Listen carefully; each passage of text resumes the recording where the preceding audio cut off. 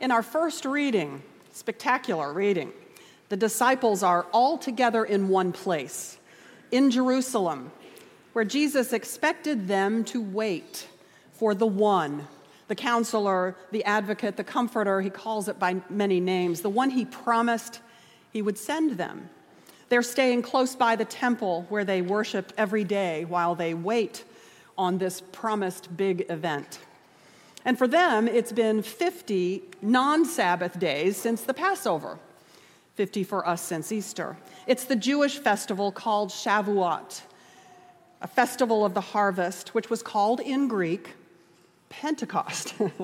It's one of 3 major Jewish festivals still celebrated. It actually began Friday evening, as a matter of fact. This rushing of a violent wind and the tongues of something like fire that rest on the tops of the heads of the disciples happen on this Jewish Pentecost holiday, a great time for the Holy Spirit to make an appearance. The crowd in Jerusalem is something like the one that will gather for the Country Music Association Festival in the streets of Nashville in a little over a week. Last year, an estimated 80,000 from all 50 states and 39 countries filled Nissan Stadium in Lower Broadway for the annual country music pilgrimage. In that Acts story, faithful Jews come from at least 15 different parts of the world, from Rome to Africa to the breadth of the Middle East and Asia Minor, to offer sacrifices for the successful grain harvest and to celebrate with feasting and wine. Gathered in Jerusalem, where, if you have visited, you walk through these canyons of narrow Roman stone-paved streets lined with brick or stone structures a couple of stories high on either side. Great acoustics. And boom, the sound of a violent wind comes roaring through the house where the disciples are staying. Now, in the original language, the Greek of these words, this phrase, it carries the sense of a wind strong enough to bear weight. Something heavy, like persons born in a ship over the sea. Those words are used in phrases like that. A wind with force and speed. In the fall of my 6th grade year, my family lived in New Orleans and was facing the meteorologist's predictions of what would spin up in the Gulf of Mexico into Hurricane Betsy. Native New Orleanians pulled out the plywood to cover windows or left town altogether to stay with friends or relatives a little farther north. Many of our suburban neighbors had plywood, but some of us just had masking tape so that if your windows did break from flying debris or the weird pressure implosion that happens sometimes, the glass wouldn't scatter shards everywhere. Sounds kind of yikes, doesn't it? My dad had grown up in coastal Texas, and he figured we would ride this out. The night Betsy hit, my parents pulled all 4 twin-bed mattresses out of my and my sister's rooms, laid them out in our T-shaped interior hallway, closed the bedroom doors and the door to the hallway, closed us into this hallway space, and turned on the transistor radio. The 110-mile-an-hour winds and the tornadoes spawned in neighborhoods like mine were violent. The proverbial freight train sound people talk about, it's amazing, right? And not so fearful because of my dad's dad face, his spirit-given courage despite his own deep misgivings, he would tell you to this day, he had about what he'd gotten us into by not leaving town. The disciples know in those moments of the mighty rushing wind and the tongues of fire that they see on each other's heads that this is what Jesus promised. They were filled with the Holy Spirit, that word being the same as breath, the breath of God, the Spirit that hovered over the face of the deep in the beginning and began to effect the organization of chaos and the creation of this world when God speaks it into being.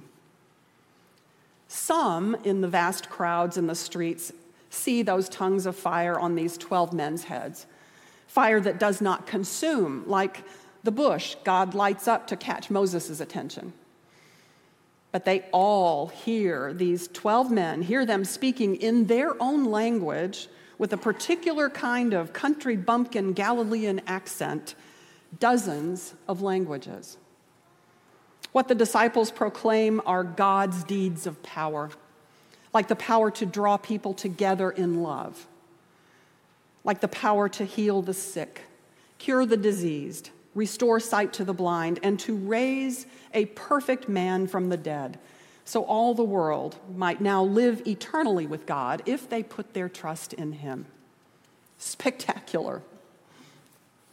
Peter follows up the preaching of God's deeds of power with words these thousands of faithful Jews would know well, words from the prophet Joel, who wrote hundreds of years earlier, wrote the prediction of God's Spirit being poured out on all people in the last days, in the day of the Lord, the days when God would decisively return to intimate relation with God's people. This is the day. Here is God's Spirit, Peter tells them. And a little beyond this passage, when the people ask what they should do, what do we do about it? Peter makes the first altar call, I guess you'd say. Repent and be baptized in the name of Jesus Christ for the forgiveness of your sins, and you will receive the gift of the Holy Spirit, the promise for you and for all far off, all whom the Lord our God will call. About 3,000 were baptized that day. Our thirst for living water in these times of extreme climate events, divisive politics, and rampant violence, that thirst is deep. And it is slaked in our faith in Jesus Christ, who calls us to radical love of neighbor, to feed the hungry, to give drink to the thirsty, to invite strangers in, to clothe the ragged, to look after the sick, and to visit the imprisoned. These things, Jesus tells us in Matthew's gospel, are the entrance right into God's kingdom, eternal life. This is the doing of the gospel. In the collect this morning, we prayed to God to shed abroad the gift of the Holy Spirit throughout the world by the preaching of the gospel. The theologian Edward Skilebeck described the church as the sacrament of the presence of Christ, the sacrament of the presence of Christ. Because of Pentecost, the Spirit-filled community has the life of God as its life. And God's Holy Spirit pours out not just on the apostolic leaders, but on everyone. This preaching of the gospel, it's a shared task, not just mine. In the baptismal covenant, we make a series of promises. We're about to do that.